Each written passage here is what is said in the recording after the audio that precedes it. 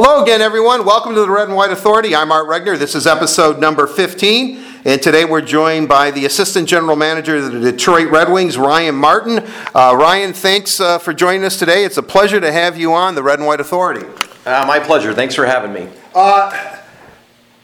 Let's go back to the beginning, because when I talked to you last week and we both spent the entire week at the USA Hockey Arena in Plymouth, you were part of Team USA staff of the World Junior Summer Showcase. Plus, there were 7 Red Wing prospects in this tournament, split up among 4 teams, Team USA, Team Canada, Team Finland, and Team Sweden. But we'll get to that later. I first became aware of you, and this was when it was, I think, a relatively new term in professional sports, or at least in hockey. You were originally hired to be the Red Wings capologist.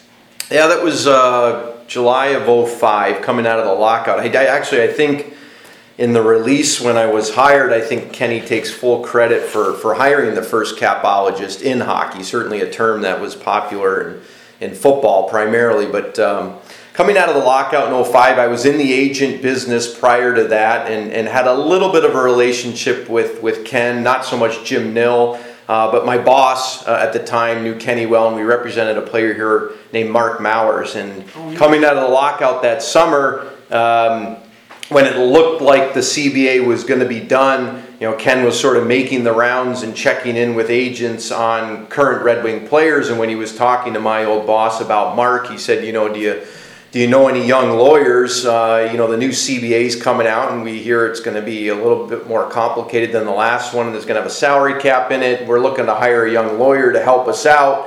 And my old boss reminded Ken that I existed and what my skill set was and my background.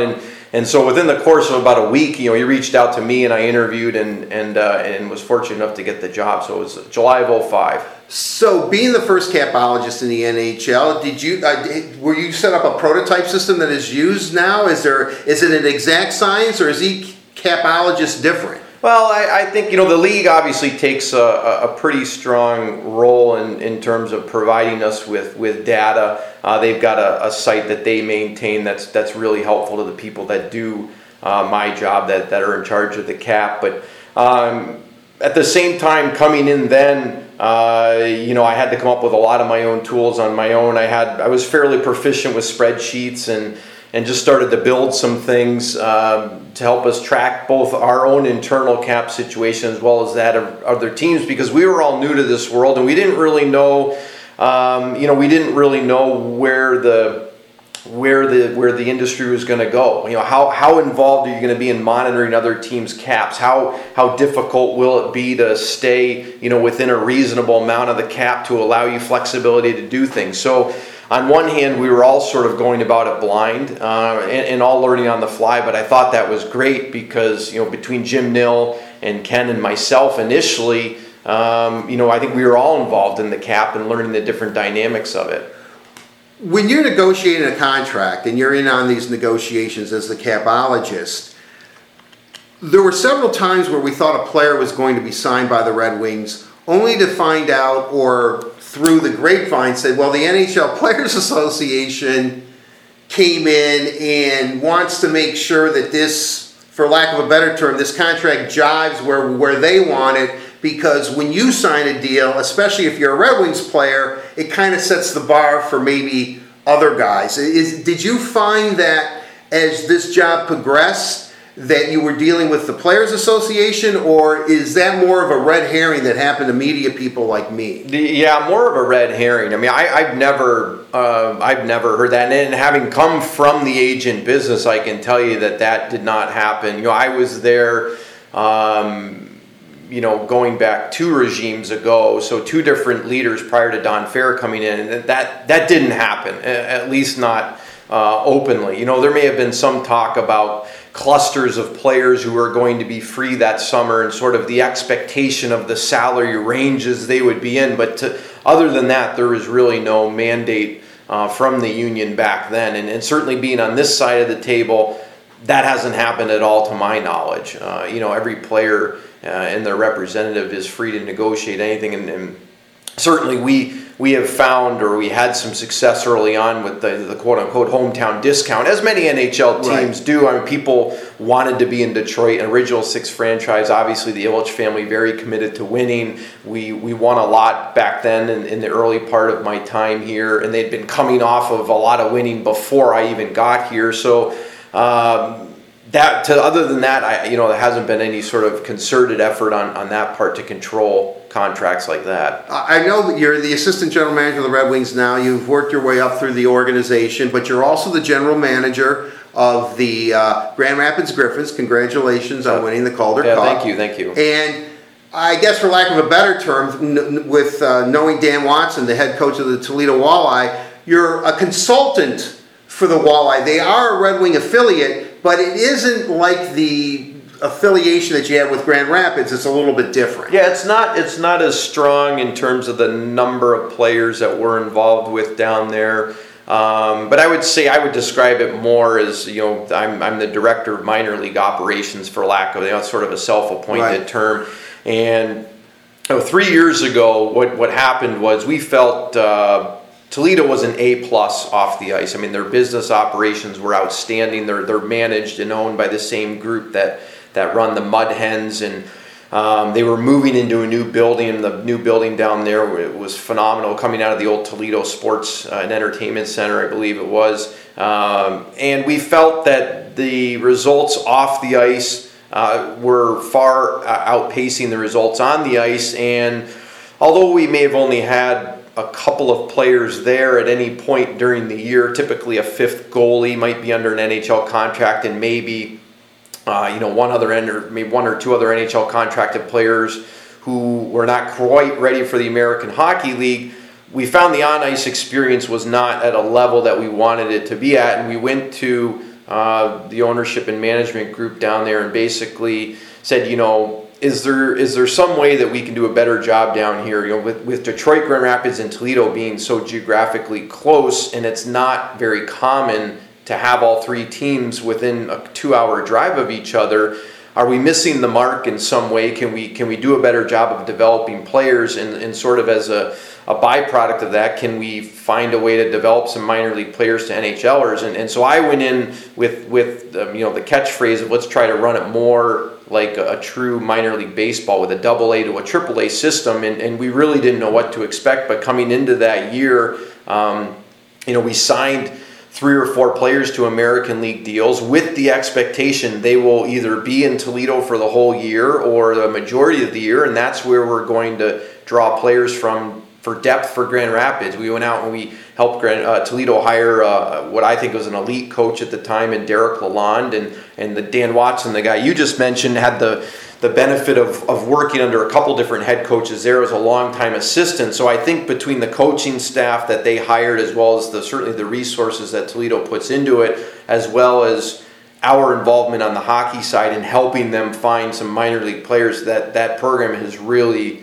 grown to me to be the blueprint of how to run things down there. And they've had a ton of success the last few years. And then as an offshoot, we've been able to grab a couple players from there and utilize them in the American League. And then certainly a guy like Luke Glendenning is probably the biggest success story out of there. He started on an American League two-way contract, and I would joke with Luke at the time, you're only allowed to dress 10 forwards in this league, and I think if they had a 10th, he may have been number 11. That's how low he started down there. In that, and to his credit, he went from being the 10th forward in that roster to helping us win a Calder Cup in Grand Rapids back in 2013. So most of the roster in Grand Rapids are Red Wings property for the most part.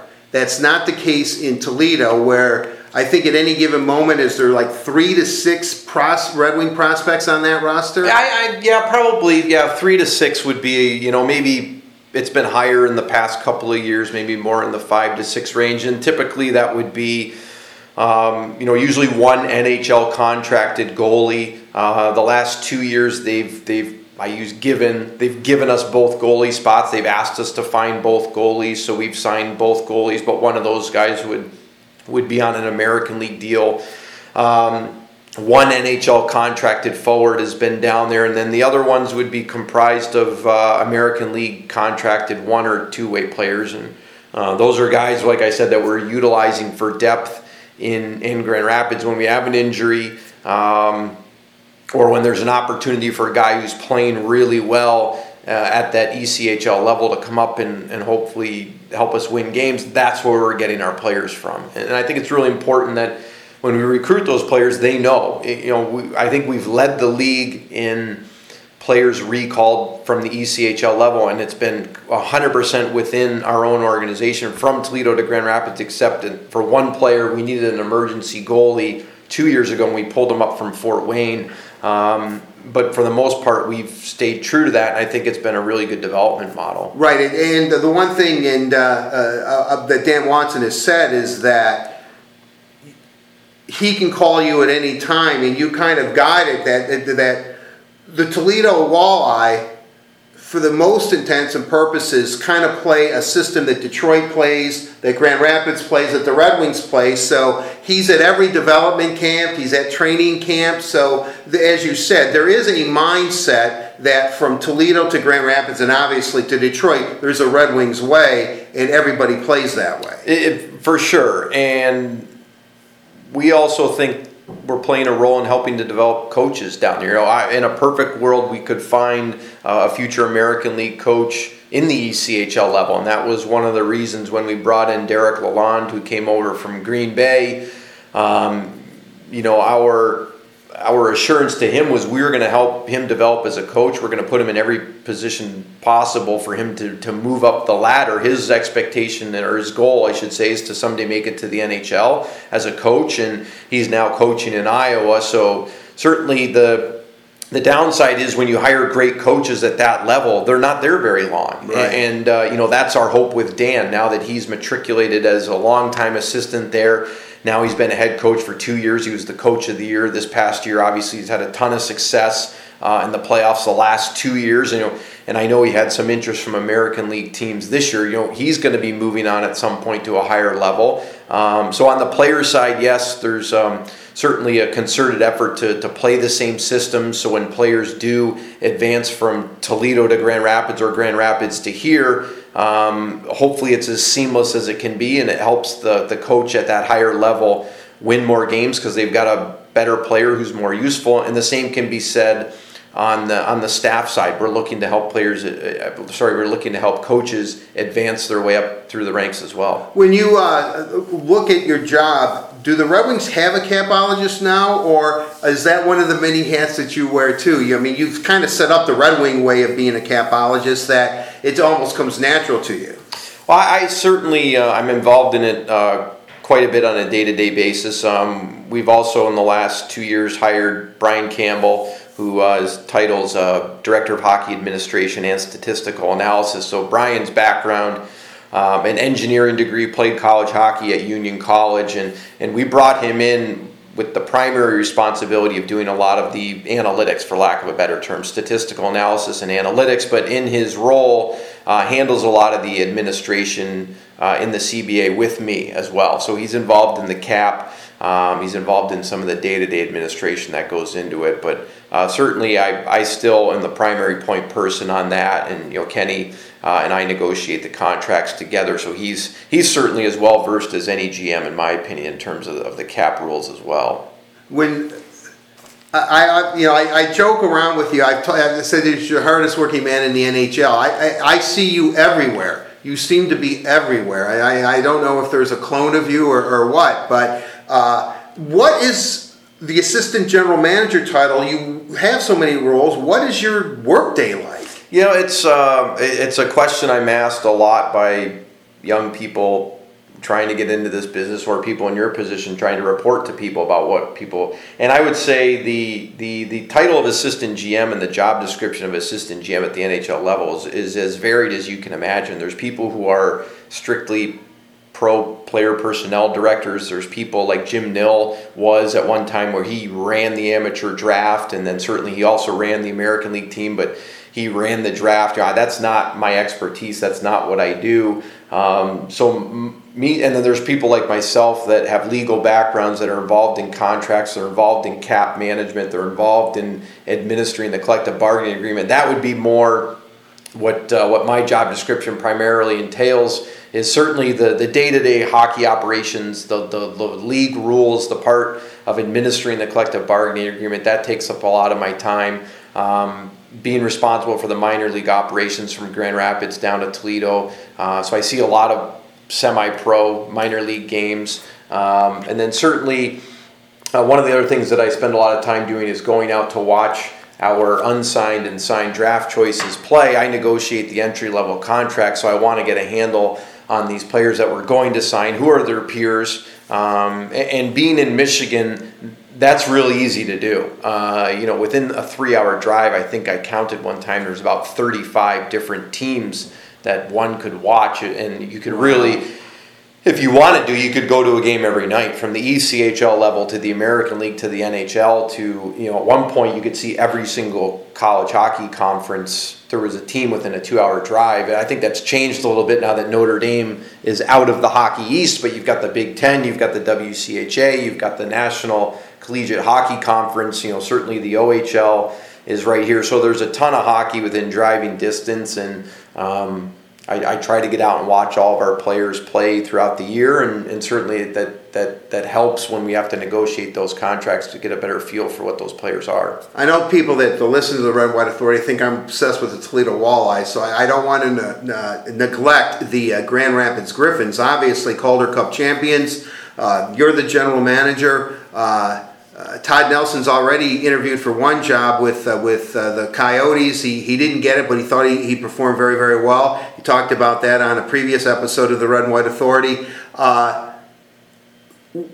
It has to be an accomplishment to win at any level, but the AHL level, I think by all accounts, is considered to be now the second best professional league in the world. A lot of people play in that league, and can you elaborate a little bit about putting that team together and winning a championship? And you said that Dan Watson's probably going to be moving. I would imagine you expected Todd Nelson might eventually be moving too. Yeah, well, first I'll touch on Todd Nelson. I think Todd's one of, if not the premier coaches at that level. There's a lot of really, really good coaches at that level. I tell people it's probably the most competitive league in the world to get a job as a coach, because you've got NHL assistant coaches that are looking to become head coaches that think that's a really good route to take, to go back down one league and be a head coach. You've got major, junior, USHL, NCAA coaches that want to get into the pro pipeline, that are trying to feed into there. And now, realistically, people like Dan Watson and Derek Lalonde has shown that people from the ECHL are making that move. So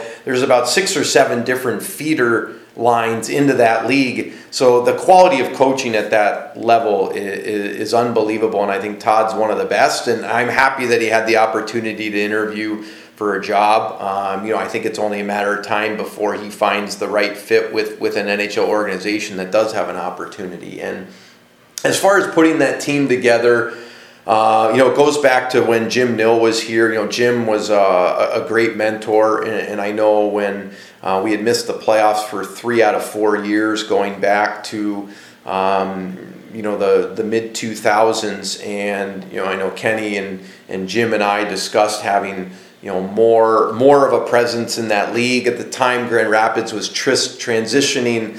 They had their own general manager, Bob McNamara. And Grand Rapids would have signed a number of player contracts on their own, and Detroit was really only responsible, under an affiliation agreement, Detroit was only really responsible for putting a certain number of players in there, somewhere around 12 to 14, depending on the year. And we didn't employ the coach. Not everybody knows that. We didn't employ the coach. He was a Grand Rapids employee, and it was a tough dynamic, because that coach is really beholden to the ownership group of Grand Rapids, and maybe not so much focused on developing our young prospects. And it wasn't, it was not an ideal development environment. And Kenny and Jim and I, back in that time, decided to make some changes in that area. And Grand Rapids was very agreeable, the ownership group in Grand Rapids, and they've been a great partner. But what I learned under Jim in being involved was, we tried to find a group of players at that level that was their NHL. Mm-hmm. Sign a group of players to American League contracts, and they can't be called up to the NHL because they're not contracted by an NHL team. But that was their NHL, and they treated it as such, and you knew they were always going to be happy, never disgruntled about missing the recall. They would send set a great example for the players. And I think, when Jeff Blashill went in there, he brought in a guy named Jeff Hogan to be his captain.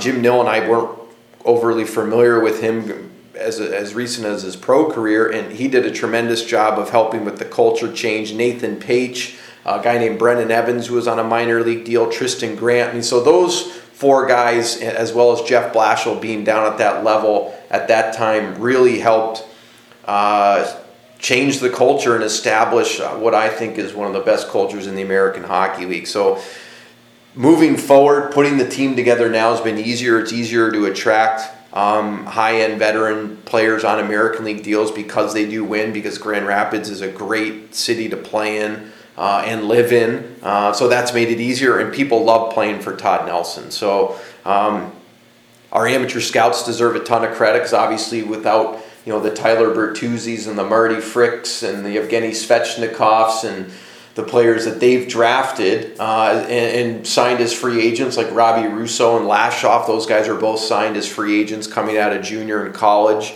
And then our pro scouts, we signed Ben Street and Tangradi, Matt Laredo. Those guys are all identified by, Mark Howe and Maltby and Glenn Murkowski, Bruce Harrelson, Archie Henderson. Those guys do a great job of helping identify the minor league pros. So winning a championship's not easy, and certainly there's a lot of people that have their fingerprints on that Calder Cup. I know you've been busy the last couple of years, but with 11 draft picks this past season, 7 of them were at the World Junior Summer Showcase, which is a precursor to being invited to their national team camps to be part of the World Junior team. I want to go through, and I know you were part of player personnel for Team USA in the World Junior Summer Showcase.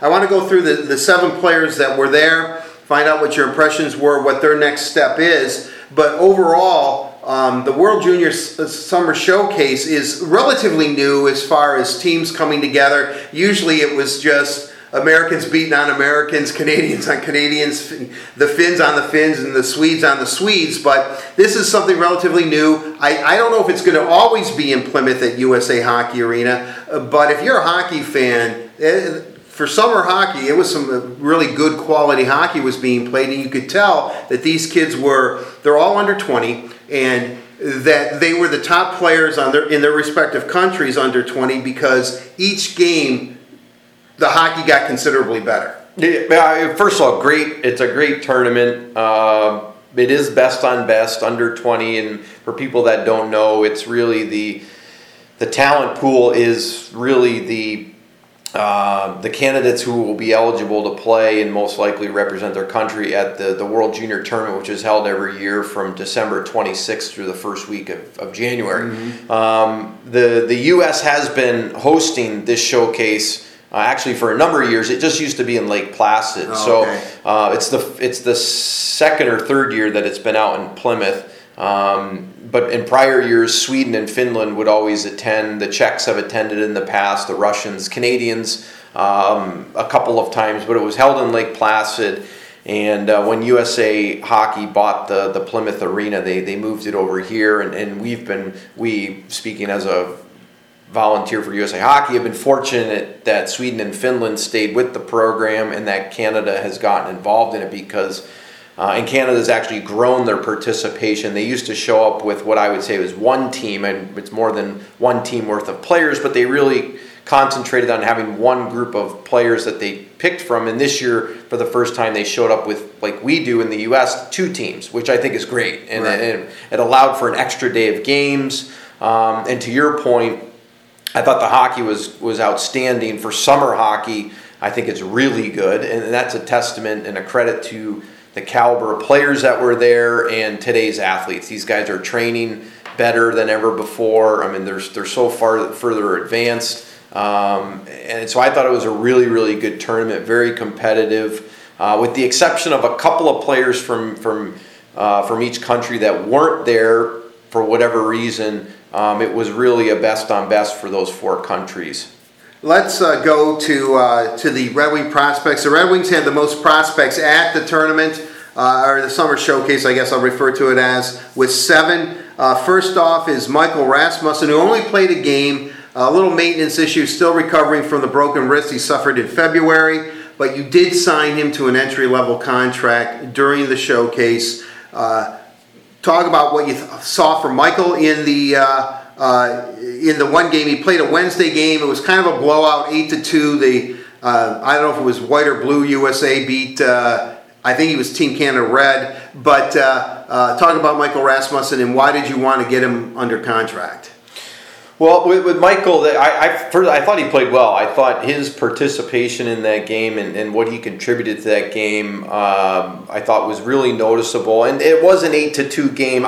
For me, it didn't have the feel of an 8-2 blowout. The U.S. got up a few goals early. I think their goalie would have liked a few of those back. But I thought the second half of the game was more even balanced and closer by all accounts. And in evaluating Michael in that game, I thought he played well. And I know Ken Holland was there, Chris Draper was there. His size obviously stands out. He's a big man. He skates well for his size. He's got a set of hands. I hadn't seen a lot of him prior to our development camp, and then this opportunity to see him in the game. And I thought he played real well. His competitiveness without the puck was good. He seems like a responsible two-way forward, and certainly you can't teach size. We're trying to get bigger in this organization. He did play the wing in that particular game. I think he's got enough versatility to play wing or center. Certainly he'll play center for his junior team back in the Western League. And as far as signing him, signing a first-round pick of this caliber, a lot of his peer group players that were just drafted this past summer had started to sign, and Kenny and Chris and I had talked at development camp about reaching out to his representatives and trying to get a deal done, and so hopefully he could put that behind him and come into his first NHL camp under contract and in a good spot and ready to compete for a job. He will go back to the Tri-City Americans in the Western Hockey League. He's only 18, but he's going to be captain. His next step progression is to 2 more years in junior and then get a legitimate shot at maybe even becoming a Red Wing, or do you expect him to go to Grand Rapids? Well, I think that's, a long-term picture. It's a little early to tell. Anthony Mantha played 1 year of junior after we drafted him, and now he's got a late birth date, so he was eligible to play another one, but would have been as an overage player. Michael certainly would be in a position to contend for and compete for a job in Detroit this year as well as next, and so we're going to take it slow. We're going to see where he's at along his development path, but as you and I discussed previously, with that injury and missing games all the way since February, as well as training, I think his development has been hindered a little bit. But certainly when Anthony came out and turned pro, at the time Mike Babcock was coaching, and Mike wanted to give him every opportunity to earn a spot on the Red Wings, and he was going to play a top 6 role in camp and have that chance, and then he unfortunately broke his leg in the prospect tournament, and so at the time, then we sort of shifted gears towards, for obvious reasons, having him start his career in Grand Rapids and work his way up from there. So it's a little early to tell with Michael. Certainly the expectation this year in the short term is that he is back in Tri-City, and then looking ahead to next year, if all goes well, our hope would be that he's in a position to come into camp and compete for a spot. And then under the league rules, if he's not in a position to make Detroit next year, we have to send him back to his junior team. We're not even allowed to put him in Grand Rapids. And then certainly year 3, same thing. He'd be in a position to certainly compete for and make Detroit. And then at that point, our alternative is to send him to the American League. Well, he said it's all up to him. And, Ryan, I don't want to put words in your mouth, but it sounds like he is going to be given every opportunity to wear the red and white sooner rather than later. Yeah, and I love one of the things Jim Nill and Kenny taught me early, and I love this expression. Well, the players will decide, right? And I think that's a great way to put it. There's no sense trying to predict what a player is going to do and how he's going to look. 3 months down the road, 1 year down the road, 2 years down the road. The best players are going to play, and if there's somebody that can help us win games and he's ready to play at this level, then certainly he's going to be on the team and given that opportunity. The number 1 draft pick in the draft in 2016, Dennis Chavowski. How is Dennis played a lot of games? I mean, he didn't play in the final game against the USA, only Giovanni Smith, and we'll get to him in a second. But I think the big thing, and we've talked about it, is that Dennis listened to what the Red Wings wanted him to do, and he put on some weight. He put on about 10 pounds, a good weight too, and I think that was evident. It was noticeable. I mean, just physically looking at him, you could tell. But what was noticeable on the ice was his confidence without the puck, his assertiveness without the puck. He was able to close his gaps on players quicker. He was able to hold guys off going down the boards. He was able to be more competitive down in the hard areas and around the front of the net. And I think that's really important especially for a young defenseman. He was a true freshman in college last year, and many nights he's playing against 21, 22, 23-year-old men, 4 or 5 years older than he is. And in many cases, there's a strength difference. And I think he had his challenges last year because of that. And so certainly to his credit, he's the one that put in the work in the gym, and he's living here in Detroit this offseason and training with a local person that we believe in and is doing a really good job. So for him, I think that was important for him to get out on the ice in a best-on-best tournament like that, probably the highest level he's ever played at, and to have some success. And he did have success.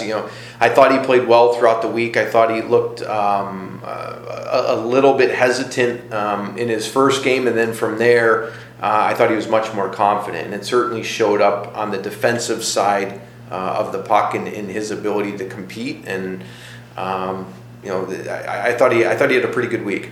When you look at Dennis and what his future holds, because he played in the NCAA, he doesn't have that junior rule, meaning that he could make the Red Wings, I guess, that's possible. Or he could play for Grand Rapids, or he will go to Prince George in the Western League. So, and then his natural progression, I guess, would be next season, most likely Grand Rapids or maybe Detroit. How do you think it's going to shake out for him? Yeah, and that's all accurate. Because he was not drafted from a Canadian Hockey League team, we do have the option of putting him in Grand Rapids, and we'll make that assessment during training camp as to where he is in the depth chart between Detroit and Grand Rapids. And I think, if he's in the position where he's going to be in the top 6 and he's going to be playing every game for Todd Nelson, and his role is going to be big, and we feel that's the best environment for him to develop as a player, then that's certainly an option. If he's not in that position, if he's on the outside looking in, or it's going to be more of a fight for him to be in the lineup every night, I think it would be in his best interest looking ahead to have him playing more minutes.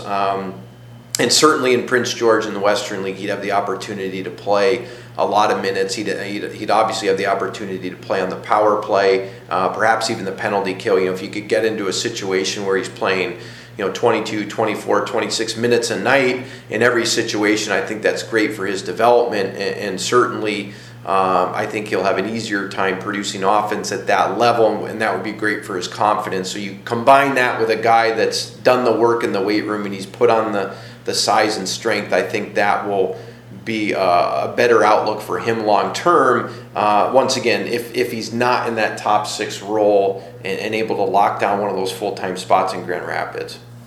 Giovanni Smith, he played the last game against Team USA.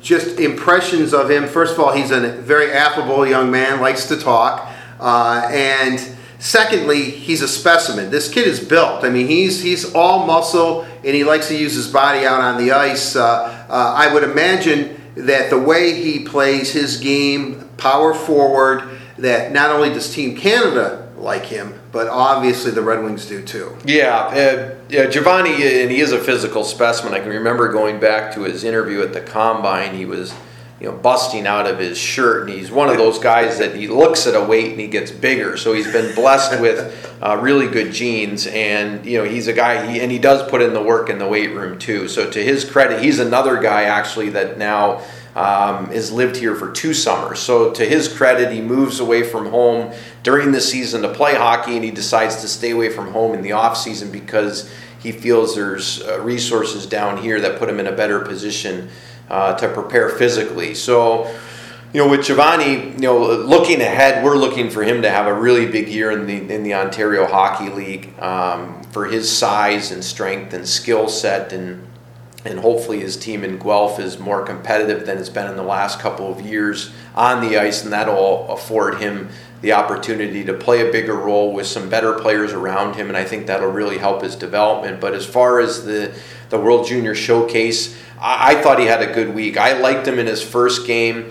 I thought maybe his consistency waned a little bit throughout the week. He was caught a little bit between trying to play a role of a big, heavy guy along the walls and someone that's got more of a physical presence between that and maybe more of a skill role. And so I think he's still trying to find that balance. He's a young player.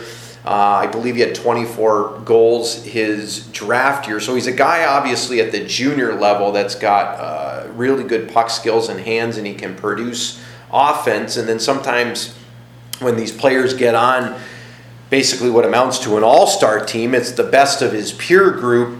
Sometimes they're not sure of the role that they need to play in relation to what they do on the team that they're coming from. And so I think he's still learning that balance, but I thought he had a pretty good week. He scored a goal in the final game against the U.S. In what was an emotional, up-tempo game.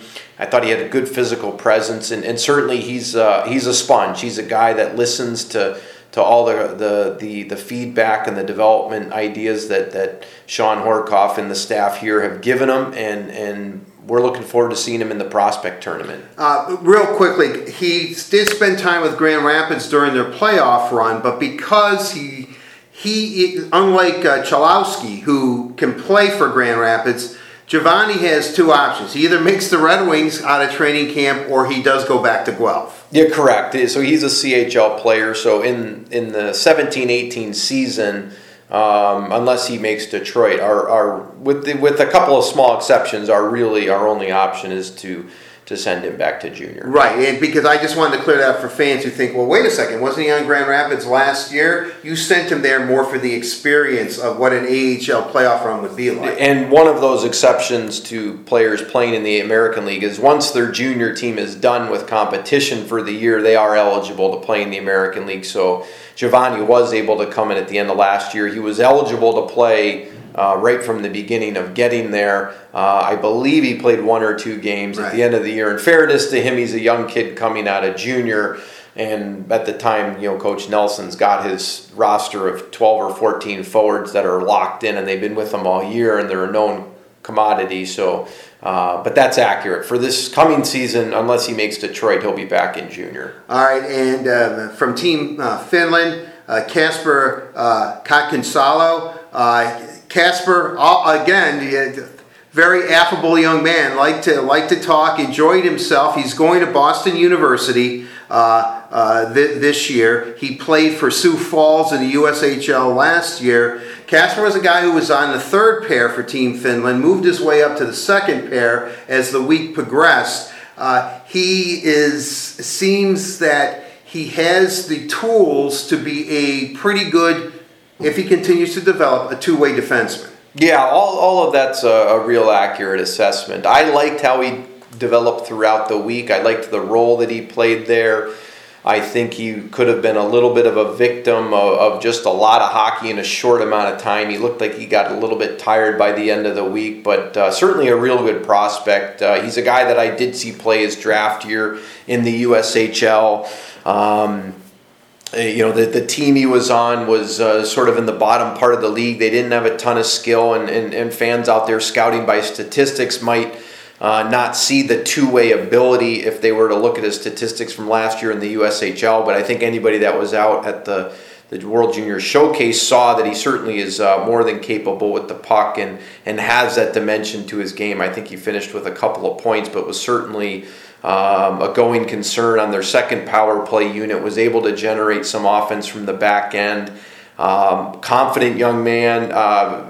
It's fantastic that he's going to Boston University. A lot of the staff here knows well and has good relationships with that coaching staff. They've done a great job of developing players for the National Hockey League, and they're always going to be competitive. They're always going to have a good team, and it's going to be a deep group of defensemen there. So he's going to have to really challenge and battle for playing time, and we think that's great. We think it's good that he's put into a competitive situation where he's going to have to work every day to be in the lineup and to get better, and that's going to help him.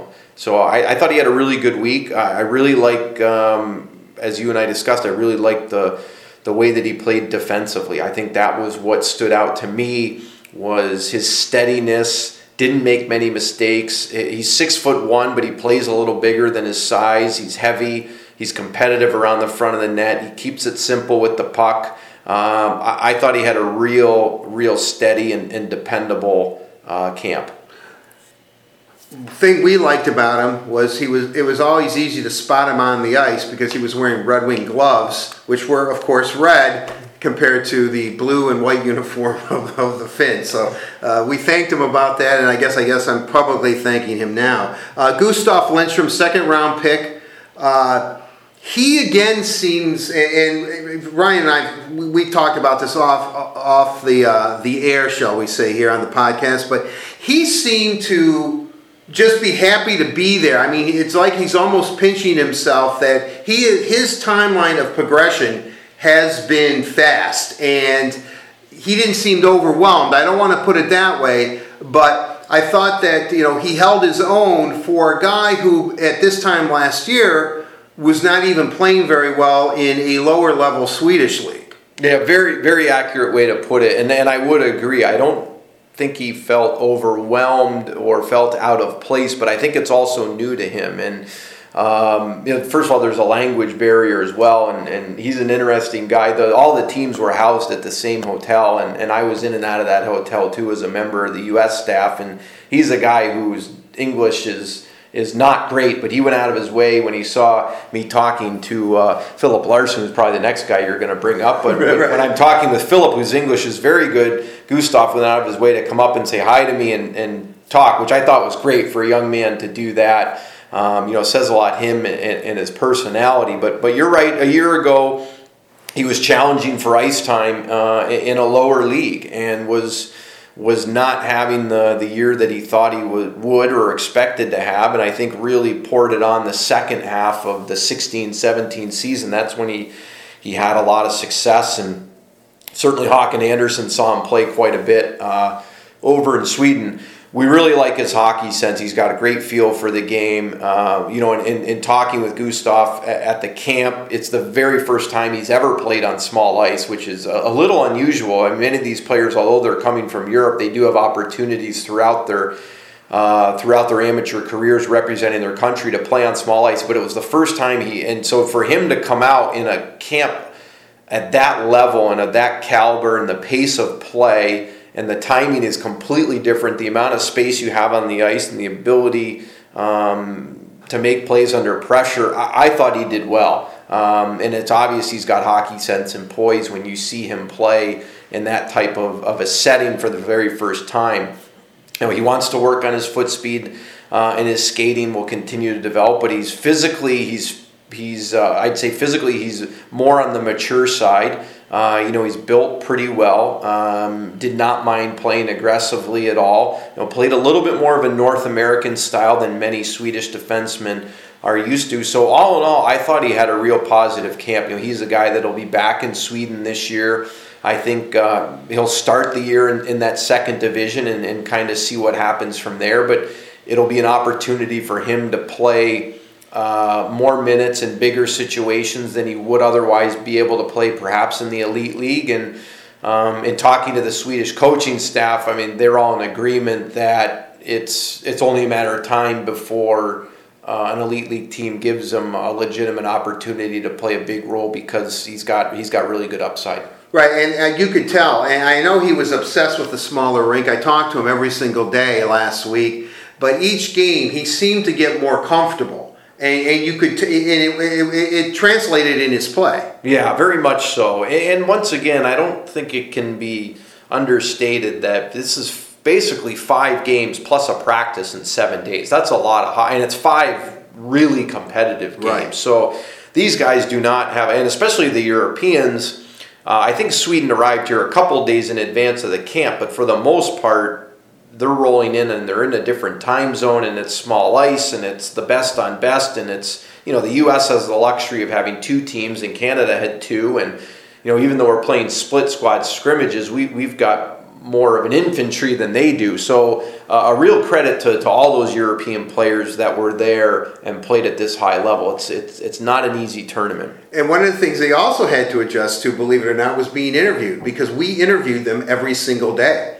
Because it was in Detroit, the Detroit media that was assembled there, all they wanted to talk to, regardless of the outcome of these games, were the Red Wing prospects. And they mentioned, it got to a point where I was telling them, I'm going to ask you what your favorite color is next, because you were kind of running out of stuff to ask them. But they were all gracious enough, but they did point that out, that this was a really unique experience for them. A lot of hockey, as you said, Ryan, in a short period of time. And then they had to talk about it after every single game, and they just weren't used to being, interviewed that much. Let's go to Philip Larson, Red Wing goaltender, drafted in, I believe, 2016 in the 6th round.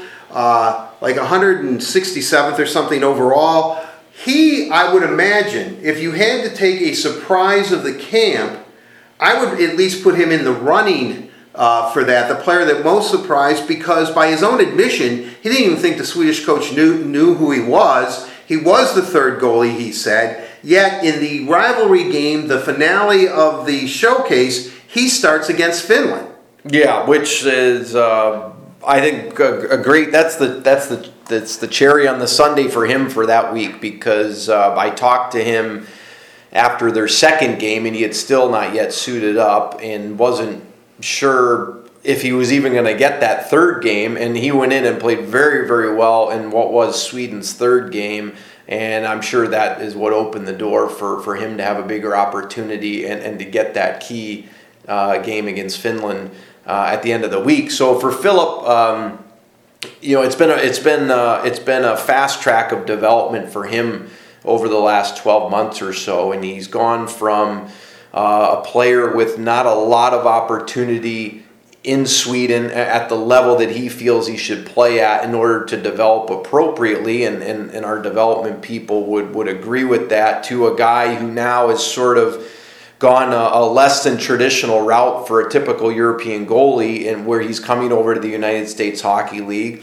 And I don't want to speak for Philip, but I believe he's also gone from player who is coming to the United States Hockey League, and now he's entertaining college offers. I don't know that was his immediate objective when he decided to come to the USHL. It's just that the Canadian Hockey League does not allow European goaltenders.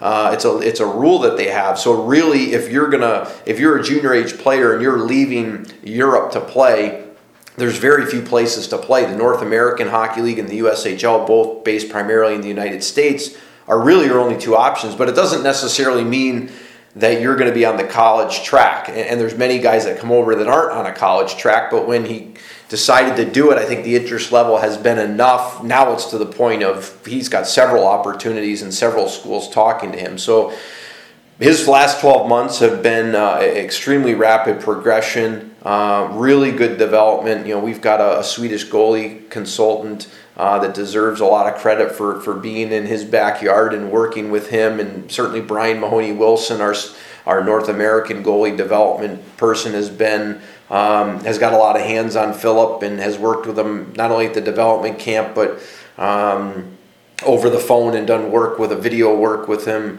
online throughout the season. So Philip's really progressed very well, and I think he had a really good tournament. I think both games that he played, if someone were to look at the box score, it might not be an accurate indication of how he played. I think he had to make some really difficult saves, and once again, similar to Lidstrom, coming over to play on the smaller ice, which Philip had some experience in that area, but not a lot, and playing in net, the timing and your positioning and where you're setting up in your angles, it's all completely different on the smaller ice. So all in all, I thought he had a real positive week, and certainly a good upside. And when you see where he's playing and you see Tri-Cities, he is not on Michael Rasmussen's team. It's an entirely different league.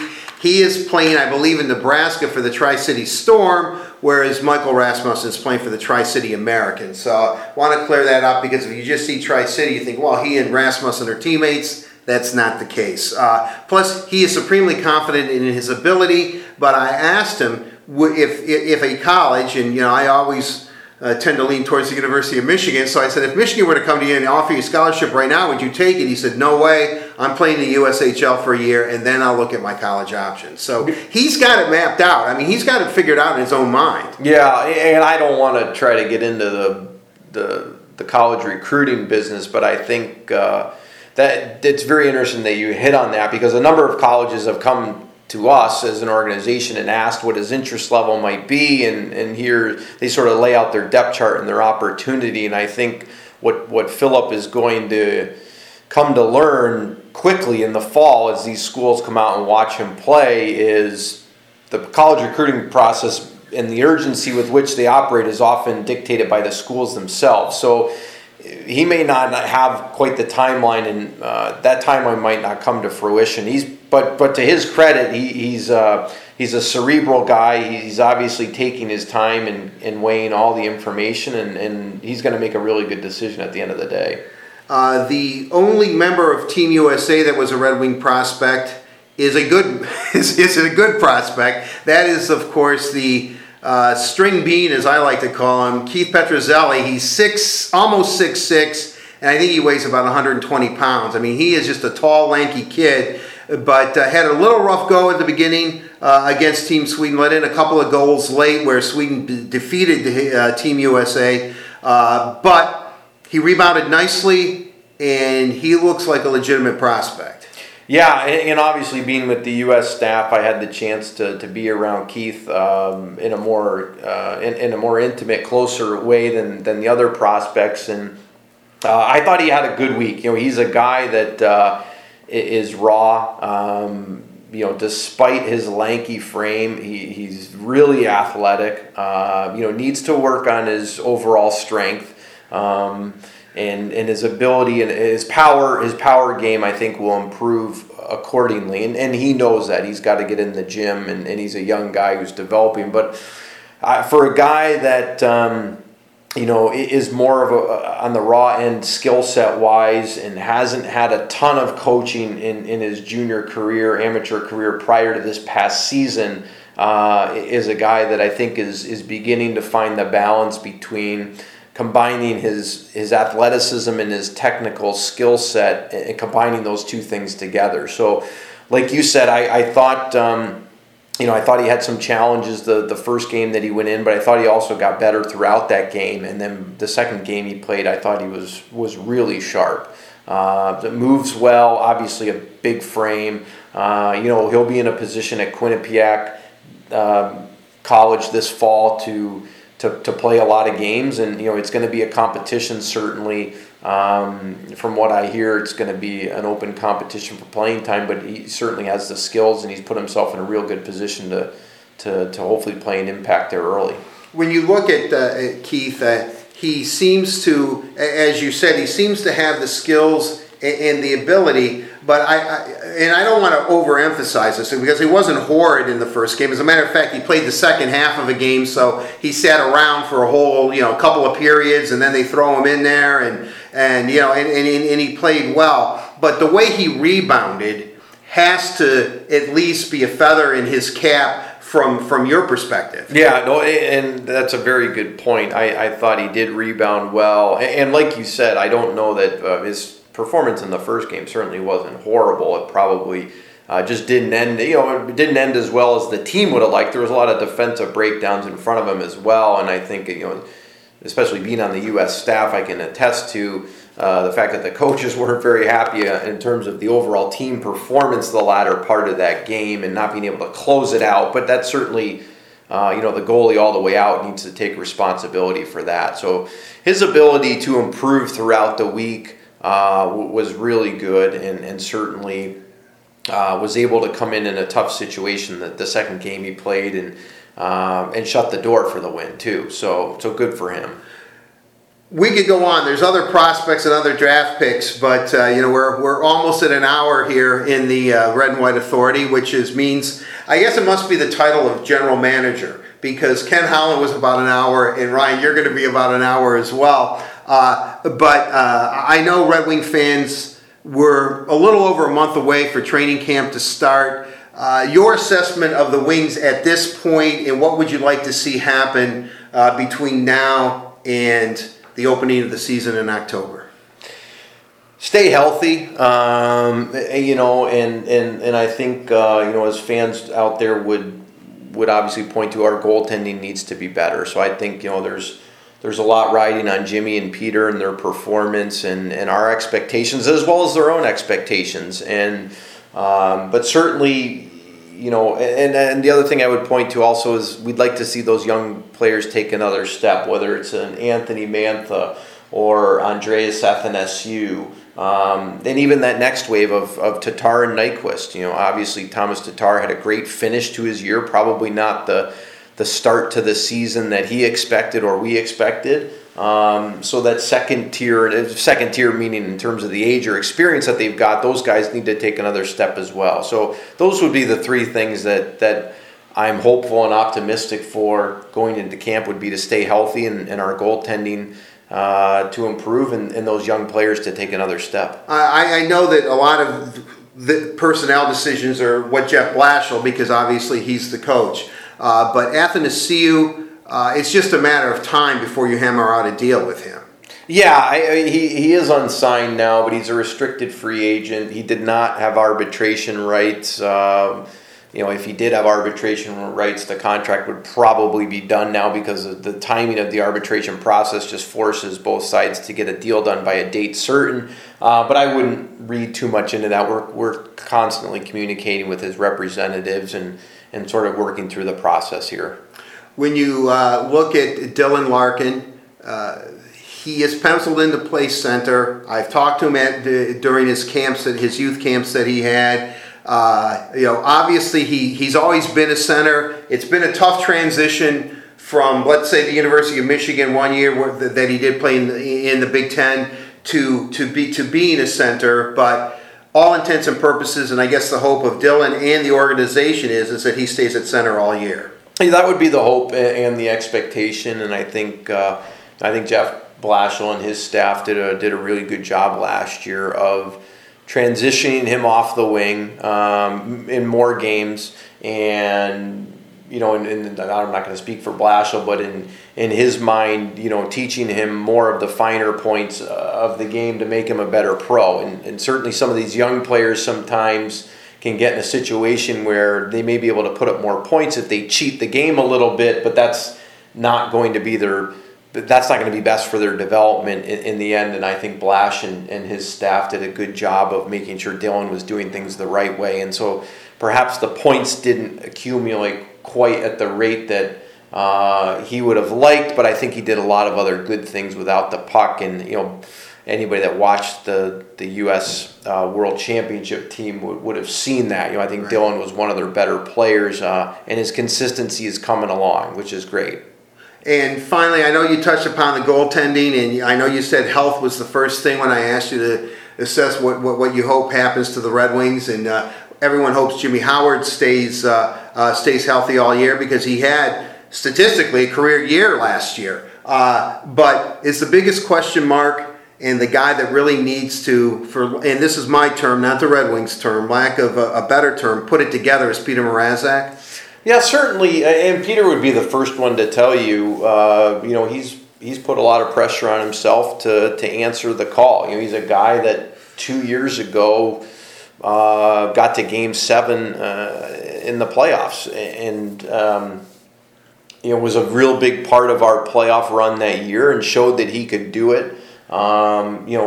He's strung together 6 weeks of almost unmatchable statistics at the NHL level. Now the good news is it was 6 weeks. It wasn't a week and a half. He did it over the course of 6 weeks. The news that's not quite as positive is they were probably unsustainable, but we feel, and Peter feels, there's a common ground between those elite high-level unsustainable statistics and where he was for the better part of last year, and he knows that. So he's better than what he showed last year and what the numbers would play out over the course of last year. And our expectation going in and our hope is that we're back to having a 1 and a 1A and two guys that can push each other to both be starters. And I know Trevor Daley, we touch upon the defense here quickly. Still kind of a work in progress, I would assume. Nick Cromwell, everyone's hoping that, the guy, and we don't use this term very much, but he is certainly a warrior with the knee that he's playing on. But if you look at it, Trevor Daley adds a pretty good dimension to a team that he can move the puck, along with Mike Green. So at least it seems the defense is starting to round out a little bit. Yeah, and that was a focus in the off season. That was the mandate from Kenny to our pro scouts throughout last year, and certainly Jeff Blashill would have the same objective of improving our defense, getting a puck mover, a guy that could get the puck up to the forwards, and really I think signing Trevor appropriately slots some of the other defensemen a little further down the depth chart, and I think that's a real positive. We see Trevor as a top 4 guy, and I think when you bring in somebody like that, he can take some minutes away from some of the other players and hopefully allow them to be in a little bit better position to flourish and have success. So we think we upgraded our D by bringing in Trevor, and we certainly think we've got some nice other complementary pieces on the back end, and hopefully Nick Cronwell's knees are healthy, and hopefully he's ready to go, and our top 4 should be fine if that's the case. And that top 4 would be, of course, Cromwell, Mike Green, Trevor Daley, and Danny DeKeyser. Yeah, I don't want to speak for Blashill, and certainly he decides the playing time, but that's how we would see it. All right, Ryan, I could continue talking to you. I think we spent about 3.5 hours already here together. This is the longest Red and White Authority, which is good, and I do appreciate your time. Hopefully, you'll get to take a vacation or two, because one thing that I have learned that hockey is being played someplace in the world at this very minute. It never ends. No, it never does. But unfortunately, this podcast is ending right now. Ryan, thank you very, very much for your time. Thanks, Art.